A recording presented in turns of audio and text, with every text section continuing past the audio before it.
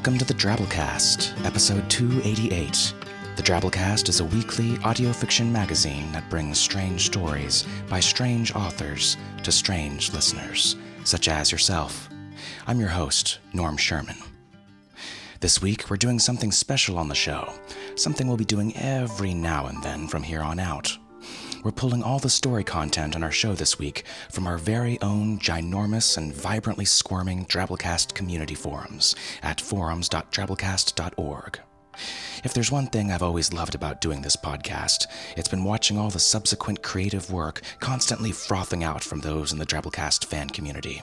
From 100-word drabbles to 100-character twabbles, all the way to full-on short stories, there's always a lot of writing, a lot of posting, and a lot of constructive, friendly critiquing going on in there from fellow writers, listeners, and creative minds. The Drabblecast itself started out as basically just a critiquing platform for a handful of friends writing and passing around each other's stories, and it's cool to see that element still going on 8 years later in the forums community. Very cool. So we're showcasing our forums this week on the show. Hope you dig. Let's start things off with a drabble.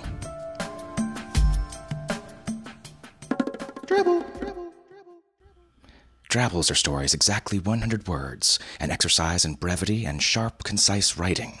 We have a huge drabble section in our forums where I lay out themes of upcoming future episodes to give you drabblers suggested topics to play around in, raising the potential that your story gets picked up and paired with a feature for the show. Just like our drabble this week was. This week's drabble is called In the Shelter of Each Other by Rachel K. Jones. Rachel lives and lurks in Athens, Georgia, where she's pursuing a degree at the University of Georgia. She's written 3 unpublished novels and plans to write more. On the side, she professionally grades essays on those standardized tests that kids take these days, which she says is surprisingly fun.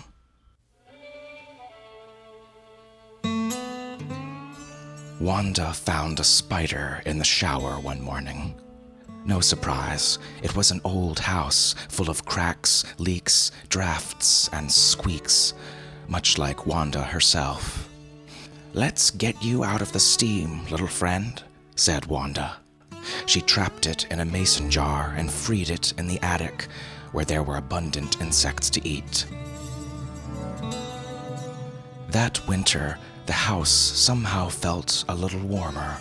The gas bill dropped, and her arthritis eased. In spring, Wanda checked the attic. Her friend had been busy. Carefully overlapped leaves wrapped in spider silk patched each hole in the roof.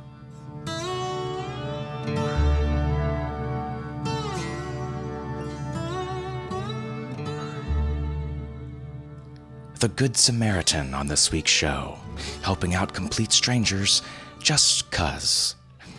What's stranger than helping strangers? We've been conditioned from a young age to not talk to them, to not accept the delectable candy they pull from their trench coats, to not get in their large, unmarked vans. Everyone you don't know, which is literally almost everyone, could potentially be a rapist, mugger, or dude trying to show you his dick. You just never know who has it out for you. Until you look down, of course, and by then, it's too late, you've already seen his dick. But part of us wants to help people we don't know. There are legions of charities to prove it, because for whatever reason, it makes us feel good about ourselves to help others.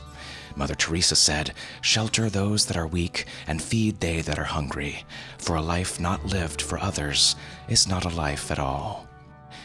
Remember that next time a stranger offers you candy from his trench coat and shelter in his van. For this week's feature story, pulled directly from the short story section of our discussion forums, we bring you Bayou Witch by listener Caitlin Teely.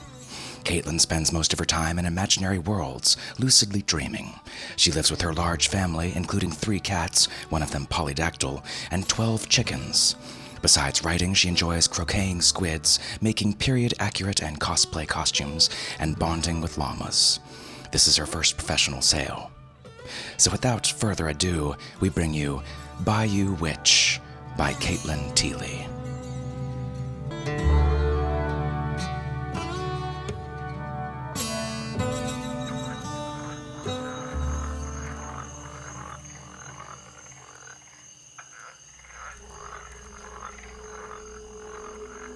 Cat's tail flicked impatiently back and forth across Elle's face. She resisted the urge to brush it away. Mud tugged at her feet, and putrid water soaked through her shoes. She ducked beneath a low-hanging branch, dripping with old man's beard. It trailed over her shoulders, and evidently Cat, who dug his claws into her scalp in payback. She bit her lip at the pain. "Cat," Elle said, trying to keep her tone calm, "would you like to walk?" After an indignant pause, Cat replied, "No, the view from here is much better." Elle raised her eyebrow. "It's pitch black. There is no view." "That's what you think," Cat retorted petulantly. Elle rolled her eyes as she navigated around a large cypress. It had a southern bellway to it, with its roots hitched up like so many skirts and crinolines. Despite the dark, Elle walked with confidence. The Bayou was home, even after years of being away. She could find her way through it with a blindfold on and dizzy from being spun round half a dozen times. Since she had moved back, she was out every night, dancing with the trees and critters like long-lost kin. It wasn't long before Cat grew tired of sulking. His tail resumed its pendulum. He started humming some obscure tune, which came out as a caterwaul resembling a toy with dying batteries. She countered the offense to her ears, and really the ears of any poor soul within 100 square feet, with a song of her own. It consisted mainly of yowling as discordantly as she could. The humming cat stopped. "Giselle, this may seem harsh, but you have no musical talent. It's time you knew." Cat's tone was sympathetic. Elle ignored him. Cat took this as a sign that she was crushed. "I'm sure that you have other abilities," he offered. Elle didn't respond, trying to stuff down the silent laughter earthquaking her body. "Oh, no, don't cry. Some people just aren't good at anything, that's all." Her resistance broke, spilling her laughter over the levees. Startled, Cat lost his grip and fell off her head into the bog water. He shrieked and scrambled up Elle's leg. Still chuckling, she scooped him up. Elle could feel his glare burning as she used the edge of her t-shirt as an in-a-pinch towel, scrubbing the biggest clumps of muck from his fur. "I hate you," Cat muttered. "No, you don't," said Elle. "Leastways, not enough to do anything about it," she added as an afterthought. "Only because the guilt of doing something cruel to a little girl with one foot in the grave would be—" "Ah," interrupted Elle, "I'm not 1 foot in the grave. I'm 2 feet in the bayou, and doing fine, thank you very much. And never mind the fact that 17 is hardly a little girl." She plunked Cat back on her head. He attempted to hold her face between his paws, his extra toes spreading across her cheekbones. "No need to get worked up about it," he said. "I only meant that as you are actively dying—" "Hush you," Elle interrupted again. Cat gave a melodramatic sigh and settled onto his haunches. They walked in silence for a while, or rather, Elle walked and Cat lounged. Sounds of the night filled the silence between conversations. Splashes and the occasional whoosh of wings were accompanied by the growling vibrato of bullfrogs and the clicking, whirring, and buzzing of insects. A soft glow shuddered a few strides away from Elle, stopping her in her tracks. As she watched, the glow condensed into a floating, ghostly flame. Luminescent drops fell from it, disappearing before they touched the water, which glimmered in the newborn light. "Will-o-wisp!" she gasped. Cat yawned loudly. "It's swamp gas," said Cat. "Beautiful is what it is," Elle said. She stood, taking in the sight. Then she yanked first one foot, then the other from where they'd started to sink into the mud, and headed off in the opposite direction. Darkness closed back around them, with just a reflecting shine here or there. "Excuse me, Giselle, but why are we leaving the beautiful swamp gas?" "'Cause I don't want to die following a will-o-wisp into some trap or another, like an idiot. They're pretty, but that doesn't mean they're nice." She kept walking, putting distance between herself and the light. "It's swamp gas," Cat stated again. "It's a spirit, Cat, and a particularly unfriendly kind, too." "Giselle," The tone in Kat's voice was that of someone who must explain very simple things over and over. The light is the fluorescent combination of a combustible Kat. He ignored her. More specifically, diphosphane, phosphane, and methane. Mixing with oxygen causes them to ignite. It's not a ghost, it's swamp gas. If you want to chase after a will-o-wisp, go ahead. Kat remained silent, but his weight settled more firmly on Elle's head. That's what I thought, she said. The earth sponged beneath Elle's feet. The tiny peat island hunched, surrounded by the bayou. Elle felt the trees straining above her, their branches desperate to fill the open space made by the clearing. The night air blanketed everything in soft, warm comfort. A man-shaped shadow moved towards her. "Andre?" she asked the darkness, reaching tentatively forward as he came in range. She felt dreadlocks course between her fingers. Elle's hands ran along the smooth skin of Andre's face. He tensed slightly at her touch. She pulled back. "My name's Elle. I'm here to help." She held her palms out. The shadow shifted, and she felt fever-hot breath on her open hands. "I won't hurt you." Andre inhaled her scent slowly, testing for any danger. "I trust you," he said, the sound almost two-toned, carrying a growl on its back. Kat's claws sunk into Elle's scalp for more than the second time that night. He hissed, leaning as far as he could, without falling to swipe at the figure. "Leave it be, Kat. You're fine." Elle swung her backpack off her shoulders. The outside was painted with dried mud that crunched as she unzipped the largest pocket. She fumbled through the contents, drawing out a Ziploc bag stuffed with folded clothes. She passed it to Andre. He took it silently, opening the plastic and sniffing gingerly. He stopped abruptly, realizing what he had done. "Sorry, ma'am. I don't mean any offense by it," Andre mumbled. "Just that I'm very sensitive to smells." He was caught somewhere between man and boy, with all the awkwardness that comes natural at that stage. "No worries. They aren't new, but I washed them as many times as I could without them turning to lint," Elle offered. "You aren't kidding. These don't smell of much at all." Elle handed him over another bag. "Bus tickets and papers. This should get you where you need to go. But most important right now," Elle said, "is this stuff." Andre tore into the bag she held, spilling its contents, a rain of food. She waited as he filled his stomach. As Andre polished off the last chunk of bread, he asked, "Not that I don't appreciate it, because I do, but why are you helping me? You don't even know me." "So? Anybody that needs help deserves to get it." Andre hesitated. Do you even know what I am?" "Well, if by that you mean a person who is on the run because of who they are, yes, I also know that you're Rougarou." "And you aren't scared?" Elle laughed.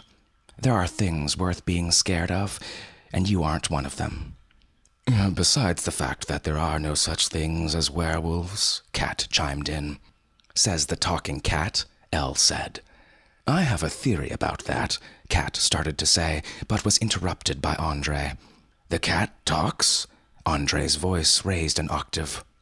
"Yes, it does," said Kat. "I believe it to be the next stage of evolution in my species. As you can see, or rather not see," he amended, realizing that the boy probably lacked the night vision that he possessed. "I am already part of the next generation of cats, polydactyl. I have more than the usual number of toes. Some would argue I have thumbs. Speech is simply the clearest progression." "Oh," Andre said faintly. "Of course." Elle attempted to conquer the conversation. "Anyway, in with the papers, there's a map that will show you the next station and the conductor." "What, like the Underground Railroad?" "Actually, yes. I think some of the other conductors are descendants from the original railroad folk." Andre chewed on this. "So, you and your talking cat are conductors on an underground railroad for werewolves?" "Don't exist," Kat interjected. But other than that, yes, Elle said. I have a theory about that, Kat repeated. Once he had a mind to say something, it took more than a subject change to stop him. You likely suffer from a condition known as clinical lycanthropy. I'm sure that you believe that you are a werewolf, or rougarou if you prefer, but it's simply a psychological disorder. Elle sighed. I'm not making this up. Andre's voice snared in his throat, more growl than words. What had been a warm night breeze was now choking hot. Of course you are, Kat soothed. You just don't know it. Andre laughed. Why would I put myself through this? Why would I want to be persecuted? My own mother won't be under the same roof as me. She thinks I'm a monster. Elle stretched her hand to where she guessed his shoulder was. He crushed her fingers between his talons, twisting her knuckles against each other painfully. No, Elle said. She took his wrist with her free hand and squeezed as she pulled her hand away. Andre drew back. I'm so sorry. I can't help it. I am the monster. Everyone thinks I am. No, said Elle. The only way you can be a monster is if you choose to do harm. And Kat, Elle prodded with her ribs, do you fancy a swim? 'Cause I don't have to carry you if you won't be nice. From the top of Elle's head came the sound of a small, broken garbage disposal. This was, of course, Kat clearing his throat. If I may suggest another theory? Yeah, said Andre. It is completely possible that your condition, and my own for that matter, is purely a construct. Giselle has a malignant brain tumor that realistically could trigger hallucinations. We could merely be a means of escape from her tragic reality. Ugh, said Elle. Giselle, I am not above repeating myself. You may have not accepted my theory the first 8 times I posed it, but minds can change. Kat patted Elle's head in an attempt to reassure her, less than successfully. You should get going, Andre. If you miss the bus, you'll have to wait a few hours for the next one. Thanks. The boy touched her arm. Thank you. Elle nodded, knowing that he would see the movement. Be safe. Yeah, talking cat? Andre asked. My name is Cat. Imagine how redundant it would be if I called you talking human. Anyway, if you come across a strange glow or a light, walk the other way. Will do, said Andre quizzically, and with that he set off. Before he was 5 paces away, he had disappeared completely into the blackness. That was nice of you, said Elle. I only mentioned it because there could be a risk of quicksand. Rotting organic material might cause... All right, Cat. Giselle, about what I said earlier. Yes? You really should consider that you're only perceiving me as talking due to the cancer spreading in your brain. Thank you, Cat. Somewhere in the roaring quiet, a boy was running away from his fears to face them in the day. But here, a girl stood with the breeze wrapping around her arms, smiling and twirling strands of her hair, as tears trailed down her skin. Her eyes shone faint in the swamp, matched by the eyes of a cat perched on her head. And around them, the bayou crept into the night.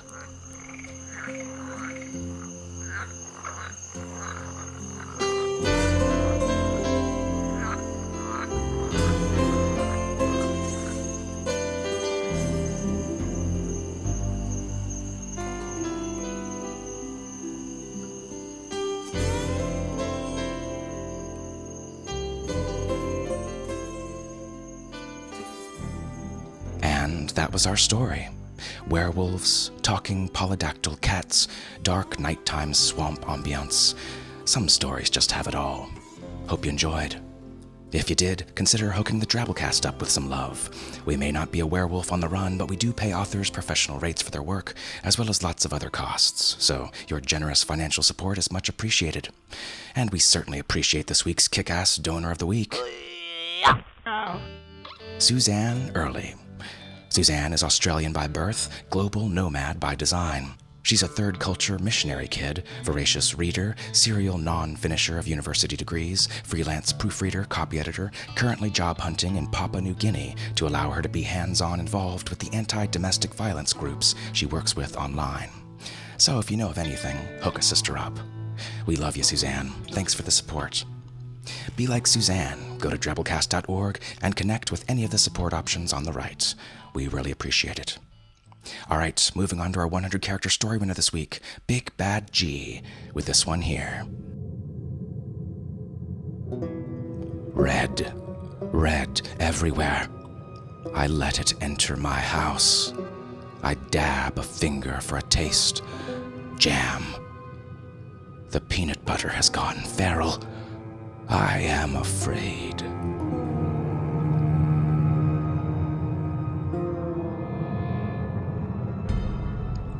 As well you should be. Think you can write a good story in only 100 characters? Give it a shot. Post it in the Twabble section of our forums. You might be next week's winner. Follow us on Twitter at the Drabblecast for the winners early each week, along with other rad stuff. All right, folks, that's our show. Remember, the Drabblecast is produced with a Creative Commons Attribution Non-Commercial No Derivatives license, which means don't change it, don't sell it, but feel free to share it all you like. Write us a review on iTunes, blog about us, spread the weird. Special thanks to our awesome episode artist this week, Kelly Martinez. Check her out at craftypodes.com. Our show this week was brought to you by Managing Editor Nikki Drayden, Submissions Editor Nathan Lee, Art Director Bo Kyer, with additional help from Tom Baker, David Carvin, and David Steffen. We'll see you next week, weirdos. Until then, this is Norm Sherman, reminding you, I have a theory about that.